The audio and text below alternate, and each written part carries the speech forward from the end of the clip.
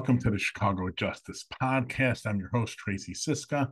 I'm also Executive Director of the Chicago Justice Project. You want to find out more about our work, chicagojustice.org. Want to get involved, cjpnation.org. And if you want to donate, the Patreon link will be down below. Support all the transparency and accountability work in the podcast itself. We'd really appreciate it. If you're watching on YouTube, please smash the subscribe, like this video, and ring the bell, and you'll get alerts every time we post. Today on the podcast, we talk to Raina Lipsitz, who is the author of The Rise of the New Left, How Young Radicals Are Shaping the Future of American Politics, published by Verso. Her works appeared in Al Jazeera, The Appeal, The Atlantic, The Nation, The New Republican, and many other publications, including The Crime Report, because she wrote a piece titled Breaking the Toxic Cycle of Fear Over Justice Reform. She was supposed to be on the pod towards the end of last summer, but with my family health issues and all of that playing out, that got delayed. We're so honored that she took time to sit down with us and talk to her about an article. Let's focus more on a national level, but it does apply to Chicago. We may have the earliest flip-flop in the history of Chicago politics. Brandon Johnson's spokesperson, or whoever that is, media person, has come out and said, about reopening all those mental health clinics that we said. Well, maybe we have to look around and, figure out the environment before any decisions are made. Could quite possibly be the quickest flip-flop in Chicago political history. Flip-flopping before they actually get sworn in. It looks like, at least with that comment, that we're going to be in a situation where we have another mayor of Chicago running to the left to get elected and then governing in the right center. Right? Center right, area of Chicago. So there we go. This may be, just another one. I mean, Daley said all these good things during the campaigns and then never delivered. So did Rahm. So did his dad, Jane Byrne. Harold wasn't around long enough to deliver, in my opinion, probably, but this is just how it's been. Lightfoot did it. She delivered on a few things, and she had the pandemic, understand, but God, on police reform, she was kind of a joke. She just kept throwing more and more money at them, including the secret $100 million raise that she gave them that is off the books that no one talks about, but we talked about it on our podcast earlier this season. So please enjoy the interview, and I will be back with you after it's over. Thanks. Raina Lipsitz, thank you so much for joining us. I really appreciate you taking the time. Thanks for having me. So as I mentioned off air, we're talking about a piece that you wrote for the Crime Report, Breaking the Toxic Cycle of Fear Over Justice Reform. It was back in July 29th of 2022. Been meaning to have you on. We didn't get you on because I had some family health issues. But it's a really, really interesting piece. The link will be in the show notes. I suggest everyone please read it. And also go pick up her book, The Rise of the New Left, How Young Radicals Are Shaping the Future of American Politics. Came out last September. All right, so Raina, what drove you to write this piece? I think what drove me to write the piece, I'd been thinking a lot about the New York mayoral race in 2021. I've lived in New York since 2005, so I consider myself a New Yorker, and that race was really interesting. I was pretty surprised and not entirely pleased when Eric Adams won it. He did not win with a majority, and it was a very crowded field, but he did win, and I think that told us a lot about what was happening both in New York and nationally in terms of this kind of panic over crime recurring. And the point of the piece is that it's sort of a cycle that we have in this country, and especially in large cities. Yeah, it's a big piece, a big problem in Chicago. I did activists in police reform and justice reform work since around 1996 or so. Mm-hmm. And it is the cycle, which we'll get to later, that you talk about. It definitely happens in Chicago. And actually in Chicago, it happens on a yearly basis. It's almost on a seasonal cycle in Chicago. So let's bring up Eric Adams. You talk about aggressive tactics that he's like kind of like reverted to, or I think in the piece you say doubled down to. Can you give us an idea of what some of those tactics are? Sure. I mean, he one of the first things he did was bring back solitary confinement to Rikers, and that had been a I think years long struggle by activists and by people who'd lost loved ones in prisons and jails in New York after a period where they'd been effectively tortured and isolated, and then in some cases driven to suicide. So there was a movement to end that practice, to ban solitary confinement. One of the first things Eric Adams did was bring it back. More recently than that, he's been extremely aggressive with unhoused people in New York, clearing homeless encampments, just really kind of brutally getting rid of people who've been living on the streets and destroying their homes and their communities. And then in November, he started talking about involuntary commitment of people struggling with mental illness, which is sort of a shocking thing to find ourselves back in that sort of period that I had thought was a historical period that we'd moved beyond, where you involuntarily commit people for not on suspicion of maybe being violent at some point, but not as a result of an actual violent act. So those are, I mean, some of the more shocking things he's done. I think in general, he's just very clearly been an ally to the police and to prison guards, and not so much to the people who are subject to the violence from police and prison guards. It's interesting you bring up Rikers. I have just the smallest sliver of personal experience with it. So, God, back 18 years ago, 2005, I was an intern at the Vera Institute in New York, and their interns went on the summer intern tour of Rikers that the Department of Corrections in New York put on. So a couple of us tagged along. And in that, towards the end, we got to see what their solitary confinement. And they put us on the floor, and we were getting a tour from one of their commissioners. And someone asked, what do you have to do to get in? And besides like some certain levels of violence, he basically said a bunch of things that sounded like contempt of guard. Like not right. Making, not exactly following all the orders or something, just pissing off the guard. And later, after the tour was over, we had lunch with the head of Rikers. And one of the same intern from the Department of Bureau of Prisons or whatever,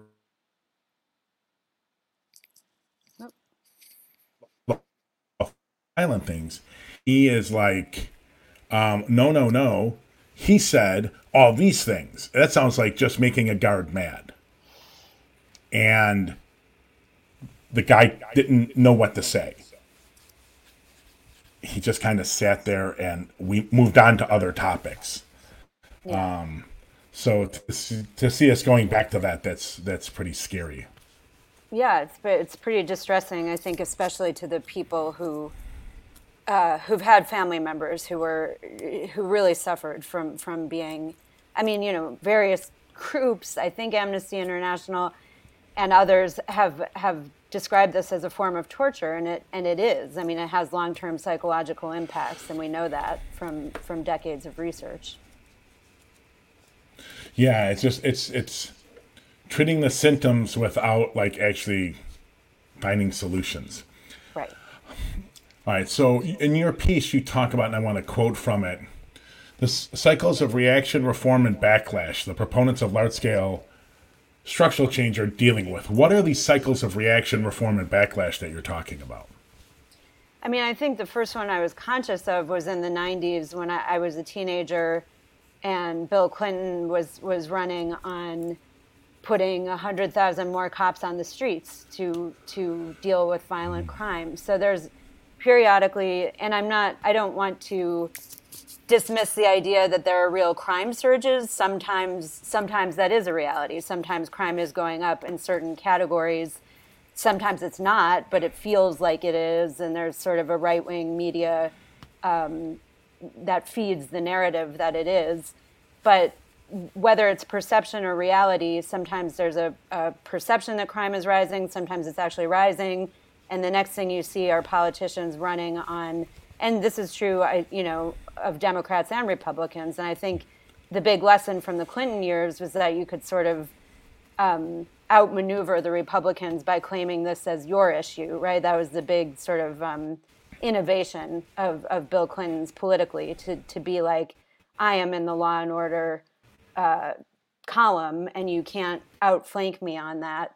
And, that's what Eric Adams did essentially in 2021. He said, I'm a police officer. And in fact, he ran a police reform group for a number of years and was part of various reform efforts. So he had that kind of moral authority that he came with. And they say, we're going to clean up crime. People are scared. We're going to clean up crime. And then what happens is they introduce these really draconian measures that we know don't work from decades of seeing this play out. And then a few years later, sometimes they have to apologize a few years later. Joe Biden was called on by various people and groups in 2019 to apologize for his role in the 1994 crime bill. I don't think he really did, and it turned out not to be a liability for him because he won, he beat Trump by 7 million votes. So I think sometimes it's a political winner to do that, and then there's a period where people say, oh my gosh, actually that was bad, it didn't work, it made people miserable, it increased the prison population, and then we just sort of go back and do it all over again. Yeah, that is definitely, I think that cycle exists. And in Chicago, it exists. Like I said, it does happen seasonally. Every year, you can talk about reform of the police and the justice system from like September to like April. Once May hits and violence goes up in May, June, July, and August, forget about it. Right. Just like forget about it. Okay. What are your views on the reality of efforts to quote unquote defund the police? That's used against Democrats a lot, but like how successful has that actually been for the left? Well, I think the movement itself is important, and shows the depth of the pain and anger that exists in a lot of communities and a lot of age categories. A lot of people have been working on this for a very long time and really, really do want those resources shifted away from the police, which are overfunded in every major city, like seriously overfunded, while we're defunding preschools, we're defunding libraries, we're defunding really vital social services. So that's what people want. I think that's totally reasonable and fair, and I understand where that comes from. As a practical matter, it hasn't succeeded in the sense that we haven't really actually defunded almost any police departments. And a lot of cities where they vowed to do that, in fact, if you go back and see what actually happened, it didn't happen, right? In Minneapolis, they voted on it, a referendum, and the defund side lost. And in other places, the city council said, we're going to do this, we're going to, really move some money away. And then you look back a few months later and they've added the money back to the budget, or they've done something tricky with the budget where it looks like they took it away from one category, but they put it back in another place. You see this in New York City, where they did cut some money, but they put it back in other ways. And the police every year in New York City blow through their overtime budget, egregiously and with no consequence. And they just keep getting that money. Other parts of the city budget just don't work that way, right? You're not going to get more money in public schools if you just blow past your budget. That's not how it works. So I think it's, and I particularly resent, I say this in the article, that the left and young people and progressive Democrats have been blamed for, crime, as if there's we have actually defunded the police, which we haven't, and B, as if there's a proven link between defunding the police and crime going up, which there isn't. So I think those are the two things I would say about it, that it is an important movement. It's based on real outrage, real feelings of frustration that are valid. And it hasn't really worked because we haven't gotten the buy-in needed to really make those changes permanent. Yeah, it's interesting. I've also found that in the left media, for the most part, also suffers from this fear of crime issue, Mm-hmm. and has all too often rushes to criticize the defund movement. I know TYT, the Young Turks, and others criticize some of the progressive prosecutors, which we'll talk about in a minute, and some of the mayors that have engaged whatever little they have on defund, Mm-hmm. because crime went up in 2020, as if, in my view, anyone with a brain who in 2019 was asked the question, hey, there's going to be a worldwide pandemic that kills 1 million Americans and millions more across the globe. And the worst parts of all of it are going to be felt on the most underserved communities of color in this country. And those are most often in urban areas. What do you think is going to happen to urban crime and violence? Right. Right? Before, so I even the left media I times, and I have a lot of problems with the Young Turks on crime and justice, they all too often push the blame on to progressive reforms rather than like, hey man, it's the pandemic. Okay, so let me ask you this. And Why overall be social sorry, I don't mean to no, go ahead. interrupt, Yeah, go but ahead. yeah, exactly. It's the pandemic. I mean, a years-long pandemic that's still killing 1,000 Americans a week, and just sort of the collapse of everything else, right? The defunding of these major social services, which were briefly better funded during the pandemic out of necessity, and now we're taking those supports away again. You know, we're taking the child tax credit away. We're taking money away that people had become accustomed to and that were that was really helping families, right? And so now we're back in austerity budgeting, austerity policies. That's going to have downstream effects, obviously. And I just think there's a real unwillingness, there's a serious lack of political will to engage with the root causes of crime. We just keep doing the same Band-Aid stuff year after year, and then being surprised when it doesn't work and it goes up and down. You know, the whole goal socially should be to permanently lower the crime rate and to allow people to live sort of happier, healthier lives in general. And that's not what we're doing. Right. Oh, 100%. I'm like, I think one of the few criminologists, I'm sure there are more that I just don't know of, that talk about when people bring up crime and violence reduction strategies, I always say poverty. Get out of my field, right? Get out of my lane right there. Let's just go to poverty. And like, oh, well, you know, you got to deal with all these other things, including racism, like you do. But the quickest thing to deal with is poverty. Government can just give people money. Right. The And we saw easiest them thing, do that. Yeah. right, exactly. But the easiest thing to deal with is poverty. We can deal with all the things after that. That's great. And I agree with that. There's a million reforms that have to be done.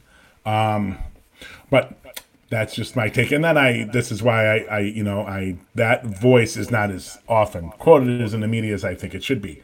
Why are Democrats? I've always said, starting with Clinton, was the move. National Democrats, and it's trickled down to mayors, and Mayor Lightfoot to some degree was one of those, our mayor in Chicago recently. Mm-hmm. Democrats have moved so far right that for Republicans to distinguish themselves, they have to move further right. Yes. Which is an electorally, if it's just about power and winning elections, it's not a dumb move by the Democrats. Or not always. It doesn't always work for them. No, but it doesn't always, yes, but yes. Sometimes it works, yeah. Right. I agree. I think that it's worked for them in a lot of places.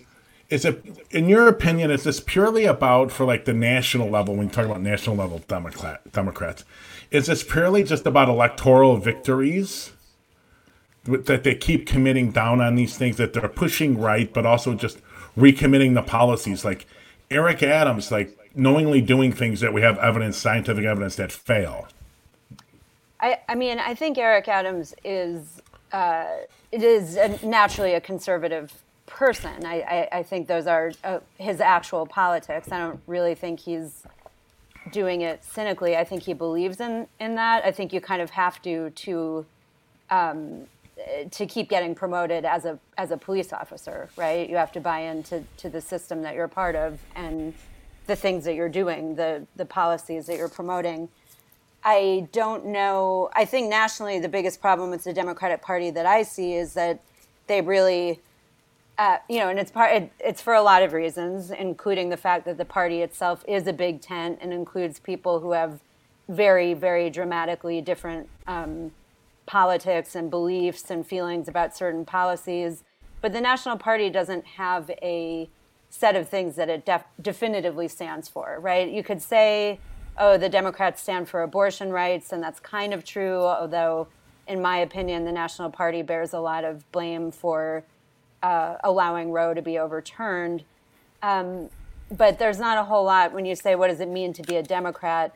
I think people don't, there's not widespread agreement on what that means. There aren't like 3 things you can point to that all Democrats support and believe in. And that's particularly true on criminal justice issues, right? We just are not a united party on things like solitary confinement, involuntary commitment of homeless people. We're not united on housing policy. You know, there are these vast areas of sincere disagreement. And also the money in the party, the money that keeps the party going, is from major donors, many of whom are not big fans of progressive reforms, right? Because they stand to lose.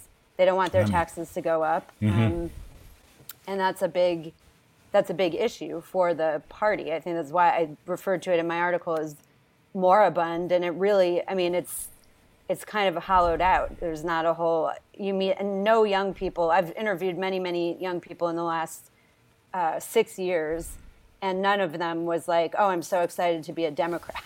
You know, they don't relate to this entity because it doesn't feel like it stands for anything. And they'll say different things depending on, you know, where they think public sentiment is. So that's why you see Joe Biden talking about reforms when it's a reform moment, and then a couple of years later saying, you know, I stand with the police and we need to crack down on crime or whatever. There's a lack of consistency.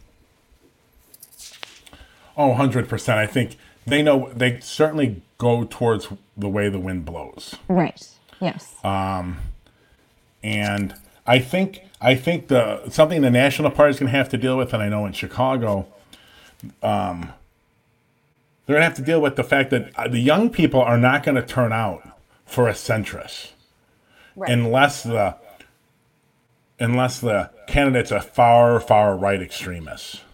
Right. It isn't about, for the Democrats, it isn't about losing the youth vote to Republicans. It's about losing the youth vote into them not voting. To apathy. Yeah, exactly. Yeah. I think that's right. And that's just a bigger problem because the only way they're going to win is with the youth vote. Mm-hmm. Right. All right. So let's get to, what do you think? I know you talked a little bit about it in the article. What do you think Larry Krasner, the progressive prosecutor in Philadelphia, his reelection means for Democrats? What should they learn from it? I mean, I think it's great news for not just for Democrats, but for the reform movement. I mean, I think Larry Krasner, you know, I know a lot more about New York politics than I do about Philly politics, but from what I've read and seen of him, part of what drives his success is that he is a naturally talented politician. He's just very good at talking to people and being relatable and explaining what he wants to do and why he's doing it. I think those are tremendous strengths, particularly in a field like politics. And he really ran as part of a movement. He shored up that support, and he works with other people and he gives other people credit. I think that's something that's really striking about him, that when he talks, it's never about what Larry Krasner, am doing. It's about what he's doing with other people, with all of these people who have helped get him where he is. Now, a huge challenge for him and for Brandon Johnson in Chicago, for anybody running in sort of a progressive lane, is that, you know, no matter how mild your criticism is or your critique is of the police or of certain practices of the police will fight back 10 times harder than you came at them, right? And we've seen, I mean, We saw that in New York with under Bill de Blasio. He had a tremendously hostile police department. And that's a real challenge for the left because that can undermine, particularly if you're in an executive office, it really undermines your ability to govern effectively if you have a whole group of people who are threatening to or just not going to do their job if they're angry at you. I mean, what's interesting in New York is that sometimes that has the opposite of the intended effect, right? So I believe it was 2015, the cops were pissed off at Bill de Blasio. They sort of did an unofficial work stoppage, work slowdown, crime went down. And people were sort of like, what did that prove? Except everything that we've been saying already, which is that if you stop enforcing low-level crime, going after people for traffic violations, things are going to actually improve. And we did see that briefly then. I don't think it's always that neat. I don't think it's always going to work out in our favor in that way. But that's a real problem to figure out, is that tension between the police and the people who nominally control the police or employ the police. Yeah, I remember that. I think that's happened a couple times in New York where they've tried these blue flu type of things. Right. And the city has went on running perfectly. Right. And then or the better. police, or better, and then the police union is like, no, go back to work, go start making arrests again. They may Right. figure out that that's a lot of the low stuff that we do all day doesn't really make a difference. Right, exactly. So, just turning to Chicago a little bit. In Chicago, we have, on our last day, or last couple of days here, Mayor Lori Lightfoot, first female black, first queer person, so female black lesbian, ran as somewhat of a progressive. She was probably had someone on the ticket more progressive than her when she was running, another black female who got caught up in kind of like a corruption, clout scandal. So Lori wins.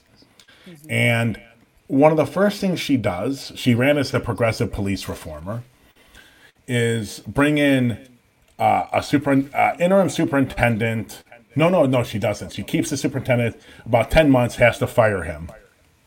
Okay, bring in those 3 months between old school guy within the department that was running the CPD, Chicago Police Department, till she hires a dinosaur in March, a little after the pandemic starts, of 20.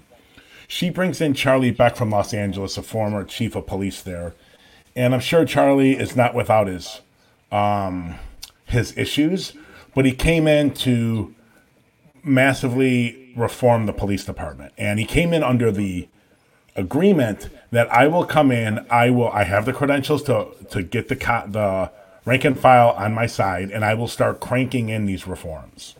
And then you're going to hire someone to replace me that will follow them through. That was the agreement as far as we know. And he started doing those reforms, getting rid of specialized units completely, and they've been a big problem in Chicago, lack of supervision. And when Charlie leaves, Mayor Lightfoot hires a dinosaur, a old school special unit, very manipulative around statistics, will lie right to your face kind of cop. And I'm wondering, should we have expected that? Is this just what Democrats do? I mean, yes, I think that's for a lot of them, especially the ones in executive positions, I think that they are under tremendous pressure, and that is often the pivot that they make. It's pretty rare, I think, for a Democrat to get into an executive office and then move left, right? They always end up tacking right when they get in. And I think that's for a lot of reasons, but they are under a lot of pressure from a lot of different constituencies. To me, though, that's not an excuse for that behavior. It's like you either are a person who, defends the lives and humanity of everyone in your city, or you're not. And I think in New York, what everybody's talking about now is what happened to Jordan Neely on the subway, and was choked to death by a fellow subway rider, an ex-Marine. that's not the same as a killing by a cop, because this guy was not an agent of the state, but it is related to that because the more you treat people as if their lives mean nothing, the more that's going to happen. They're going to be treated by other people in the society as if their lives mean nothing. And I think that's what happened to Jordan Neely. And I, I just, it's very hard to know what to do, because these people, once they get into office, are in a way no longer accountable to the people who put them there. They have at least a few years to make whatever decisions they want to make. Sometimes there are consequences to that. Sometimes they don't. I mean, Lori Lightfoot lost, right? But sometimes there aren't any consequences to that. And in the meantime, the decisions they make are affecting at least thousands of people, sometimes millions of people. Yeah, and you can always count on a Democrat to disappoint you. That's my view of these things. And Mayor Lightfoot did something in Chicago that I kind of wrote her off pretty quick. I knew Lori. I mean, I know Lori. I haven't talked to her since she got in office. But this is really where I kind of like wrote her off completely. And the hiring of David Brown was pretty much it. But this was the next thing, the big thing, and I want to get your comment on it. When the George Floyd protests hit Chicago, David Brown, the dinosaur she hired from Dallas, the superintendent, misread the intelligence that the county sheriffs and the state police had. They were all ready to come to Chicago and geared up, and the Chicago Police Department just ignored that. Didn't think protests were coming to Chicago. So they were caught off guard. It became evident pretty quick that these protesters had demands and they wanted reforms. And what Mayor Lightfoot said right away to defund was, she came out right away and said, absolutely not. We will not even entertain that discussion. And Chicago had protests continuing through the summer and violence. And I always thought, I was like, well, that's the end of me and Lori. That was it. But I also thought it strategically was incredibly dumb to not be like, you know what? Let's engage the city in this a year-long discussion. Even though it's the pandemic, let's do it virtually. Let's see what this would look like. Right. And we'll come out in a year with a report. We need to get these people off the streets and engaged in the system. She didn't do that. And I just want to get your thoughts to her knee-jerk reaction to just dismiss engaging the protesters at any level. I mean, in a way, it's almost better than pretend fake engaging with protesters, which I feel like is often what happens in New York, where there's a series of hearings or a series of pronouncements from City Hall, and that sort of talks in the language of Black Lives Matter and gives you some feeling that something is happening or that you're being listened to. But I think I say in the article, when you really look at what's happening in these cities with the budget, there's no shift in the actual overall numbers on police funding. There's a shift in rhetoric sometimes. So I guess it sort of depends on what you want from somebody. Sometimes it's better, I think, to know from the outset who your enemy is. And at least she told you up front, I don't care what you think. I don't care what the protesters think. I don't care what the people of the city want. This is what I'm doing. I don't know. I don't know if that's better or worse than somebody who says, I hear you, I feel your pain, I'm listening, I really care about this, and then just continues to do the same, make the same funding choices and give the same breaks to the police department. Yeah, and I think I agree with that. And my listeners may know this, and my viewers, but in Chicago, I think Lightfoot took it a step further in her first term, and she had talked about doing this. The police department needed a new police academy. The one they were using was dilapidated and not serving its purpose at any level, and restricting what training they could actually do. So she put $200 or $300 million, increased their budget to cover the construction of the police academy. But another thing is she created an office inside the mayor's office called public safety, and it was going to take over some responsibilities of the internal workings of the management of the CPD and the fire department.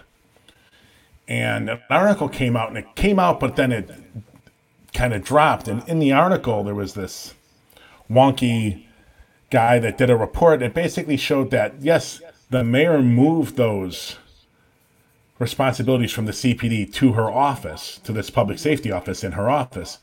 It took away $100 million of responsibilities from the CPD, but she didn't move that money. Right. So she secretly gave the Chicago Police Department $100 million raise that no one's talking about. Mm-hmm. And at the same time, she's talking about not having money for all these other programs. Right. Right. It's so typical Democrat, it's ridiculous. And I think one thing I've been thinking a lot about in New York is that the watchdog agencies that we have, or bodies that we have, like in New York, we have a civilian complaint review board. Mm-hmm. And just in 2022 alone, the board rejected over half of the disciplinary recommendations. I'm sorry, the police commissioner rejected over half of the board's disciplinary recommendations. So that means that, you know, this board that ostensibly has oversight over the police or has some kind of mechanism by which to say we're going to hold these officers responsible because we find the complaints warranted after an investigation, and the police commissioner can just overrule them. And the police commissioner, well, who is the police commissioner? She was put there by Eric Adams. She's an ally of the mayor's. If the mayor seriously cared about this, he would say you have to abide by the disciplinary recommendations issued by the CCRB. He's of course not going to say that. There is no real mechanism within the CCRB to compel the police to accept its recommendations. And this is part of the problem, is that we have a lot of sort of fake or surface level bodies that are supposed to be keeping an eye on this stuff, and they don't, you know, for a lot of reasons, partly because they were founded in a weakened form after a lot of opposition to making them really effective. But there's a lot of interesting stuff out there about the way these boards function. First of all, most cities don't have them at all, but the cities who do have them, they just simply don't work, and they've been effectively co-opted or neutralized by the police and by the mayors of those cities.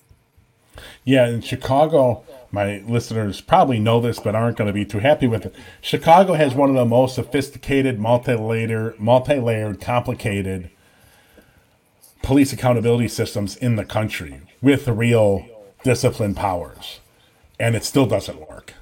So what's your theory? Why is that? Why doesn't it work there? It's just too complex. It's incompetence, mostly incompetence.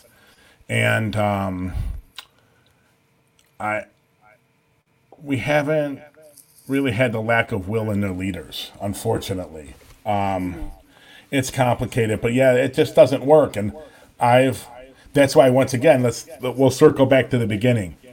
If you can deal with poverty, you can empower those communities to fight back and resist. And by the way, poverty would reduce violence and crime significantly. And then you would have a lot less of all of this. Yeah, I agree. In my opinion. So, okay. Raina Lipsitz, thank you so much. I really appreciate you taking the time to talk to us today. Thanks for having me. Once again, everyone, you can pick up her book, The Rise of the New Left, How Young Radicals Are Shaping the Future of American Politics. At Verso, came out last September. Please pick it up and go read the article. Breaking the toxic cycle of fear over justice reform. It's really interesting. It's at the Crime Report. All the links will be in the show notes. Thanks again. Really appreciate it, Raina. Thank you so much. Once again, I'd like to thank Raina for joining us. You know, when you look at Chicago specifically, progressives put Johnson in office. That's who put him in office, right? Blacks and white progressives. There could be black progressives too, but it was blacks, some of the Latino vote, and white North Shore, right? North Shore progressives. Is he going to deliver on the reforms, especially the police reforms he's talked about? Who knows? He deliver on police reform. Is he going to deliver on reallocation of some of the money? Don't know. He's talked about Johnson has talked about a lot about hiring all these new detectives. It probably can't have hurt that much to have a little more detectives, but the research in the 80s done by Wes Scogan, and I forgot who else was author of that book called Policing, basically showed back then that it was towards the late 80s, it was published, early 90s maybe. Basically, it said for all the violent cases where there is not DNA, because it was the beginning of the DNA era, where there isn't a fingerprint that leads right to the suspect, where the victim or witness don't identify exactly who did it. Well, the police solved around 5% of the remaining. What did they solve? 5%. Is that good? No, I think Americans would be shocked to hear that figure. I think Americans would be shocked to know right now when those things happen. And this is part of the reason when you're getting drive-bys and things like that, it's a lot harder to solve. And you know what? The reality is police don't solve them. And really the only way they solve them is if they get a cooperating witness. They bust them on something else and they give them information. They're not really tracking the person down. Johnson's early flip-flop gives me pause. You look at Krasner in Philly, to some extent, Kim Fox in Chicago, to a large extent, Kim Fox in Chicago. If she didn't screw up that Smollett case, she'd probably still be in office or probably be running for another term a year from November. When you look at Lightfoot, yeah, she campaigned to the left and in aspects maybe the most progressive mayor Chicago's had, but is that really saying a lot? No, right? She was kind of a disaster. Remember, Mayor Lightfoot backed David Brown's firing within the last year of Albert Boyk, who's been a guest on the first season when we did the live shows. He was a guest, and he ran the Office of Constitutional Policing. And Lori backed that. He wanted 46 more cops to be assigned to the academy to keep up with the training requirements of the consent decree. What did David Brown do in response? He fired him. Lori backed it. Neither one really delivered on their promises related to policing. Lightfoot did run some trial programs related to crisis response, but she slow walked it as much as she thought she politically could, because I don't think she's really a backer of it.